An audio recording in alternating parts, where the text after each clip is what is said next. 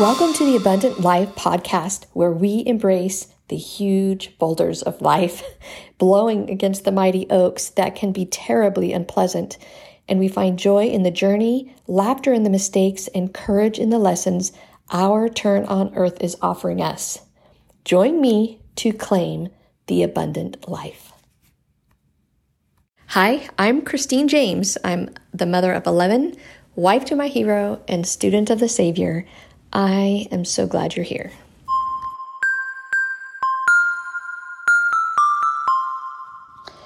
So I was doing some scripture reading in the past. I don't remember how long it's been now, because I think it's been at least 4 years, honestly, that I've had this epiphany. But I was reading in scriptures, and I was specifically reading in Alma chapter 5. It's from the Book of Mormon, so if you want to look that up, you can. But Alma chapter 5, and I started reading in verse 55 and verse 60.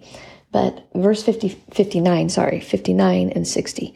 So in verse 59, it talks about how he's like, what shepherd would not see, when they would see a ravenous wolf, would not do everything in its power to demolish or get rid of this ravenous wolf in order to protect them.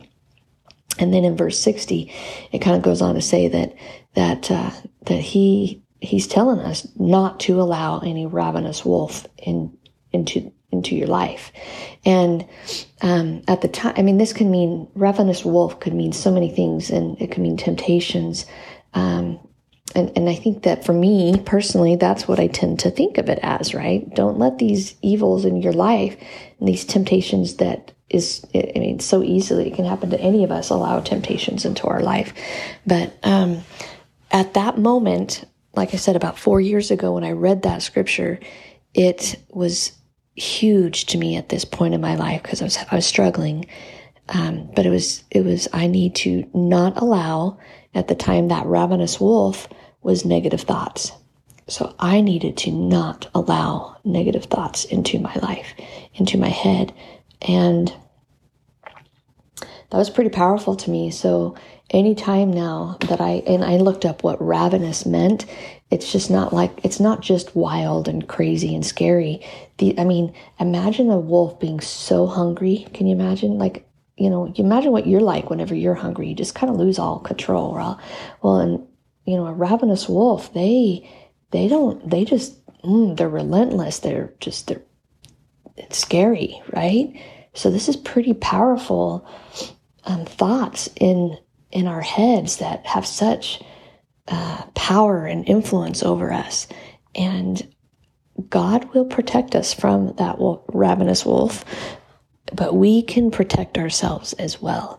And so I just kind of wanted to share that, the importance of keeping that ravenous wolf away from ourselves, keeping ourselves, using the shepherd to help us shoo and kick out and destroy that ravenous wolf, because that is his promise, that he will do that. He will destroy the evil things that are affecting us, and he will protect us. One of the things that I've asked my children to do is to start keeping track of their gratitude thoughts, their thoughts that they're, things that they're grateful for, mostly because I want them to think more about things, to be grateful of, versus all the things that are bothering them or that they're struggling with, or the self-doubt. I heard this quote from my prophet, who is currently the prophet right now, Russell M. Nelson. And I don't remember when I think he might have said it within the last year, but he just was like, flood your life so much with light that I don't remember this. This is the part that I don't remember, but basically it was flood your life with so much light that the evil, won't have any impact on you, or something like that. The part that stood out to me was flood yourself with so much light. And that's what's going to protect us. And I thought, I have to do that for myself. I have to flood me. I have to have so much light in me, because if I don't, I really am vulnerable, and I allow myself to be weak, and I see that weakness, and I and I actually enjoy flooding myself with light. So I don't know why I don't just do it. Why do I allow myself to get lazy in that area, of protecting myself, protecting my thoughts. And so I'm trying really hard. So in the mornings I get up and I read my scriptures, for different purposes. I have a couple of journals that I'm keeping track of currently. I'm doing like I am statements as I'm reading the scriptures, and that's been a pleasant experience. And then I have a journal that I'm keeping track of thoughts and ideas that have come my way pertaining to my business as I'm reading my scriptures. And that's been brilliant as well. And then I've also been reading the words of the prophets, the modern day prophets that I have access to, that everybody has access to. And twice a year, they have a conference, and they give us these words of wisdom. And anyway, so I'm studying those. I'm not just reading them. Like I read until this thing hits me, the thought, or maybe I just need to look up a word to gain more understanding of what that word means or whatever. And I sometimes I've taken a whole month just to study one conference talk, and it's been so valuable for me.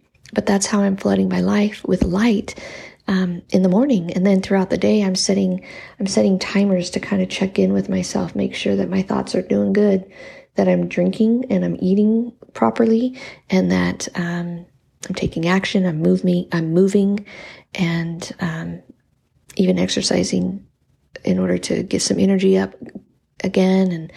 And because I've learned a lot by working with my children and my chiropractor, that one of the things that he has really talked to most of my children about is the impact that your body position has on your brain. You have your shoulder. One of the things he taught my son when we first moved to Texas and I took him to the chiropractor for some health concerns, he said, look, you're slouching. And when you slouch, you're telling your brain to hide, to be scared. That's the signal that's being sent because of your physical body. And so he started trying to stand up more straight. And so I, of course, started to try to stand up more straight. And the impact of that is palpable. It can change your thoughts by the positions that you are putting your body in. And so I want to do that. Some people call it the power pose or the superhero pose and whatever, but it works. It's so powerful. And so I just wanted to share that with you that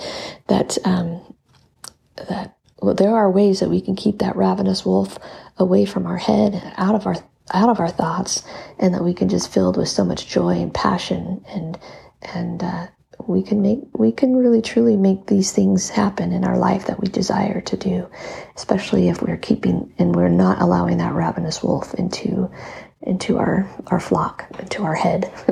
Anyway, guys, take care. Are you an informational junkie? I promise you that I am prone to being one as well, which is why I am creating something amazing, and I need to know who is interested. It will help you go from being an endless informational junkie to creating a momentum of progress that lights your zeal for life. It's the Abundant Life membership, and I'm putting the final touches on a few things right now. If you join, you will receive an invitation to a monthly mastermind Zoom workshop. You will receive a physical journal that correlates with the daily podcast episodes, inviting you to take daily actions living your abundant life. You will receive a weekly downloadable gift inspired by the special guests we interview. You will also receive some amazing swag. You will show me you are interested by jumping in on the pre-sale offer. This offer is a yearly grandfathered price, meaning as the yearly membership price increases, yours will not. This grandfathered opportunity is only available during this pre-sale offer.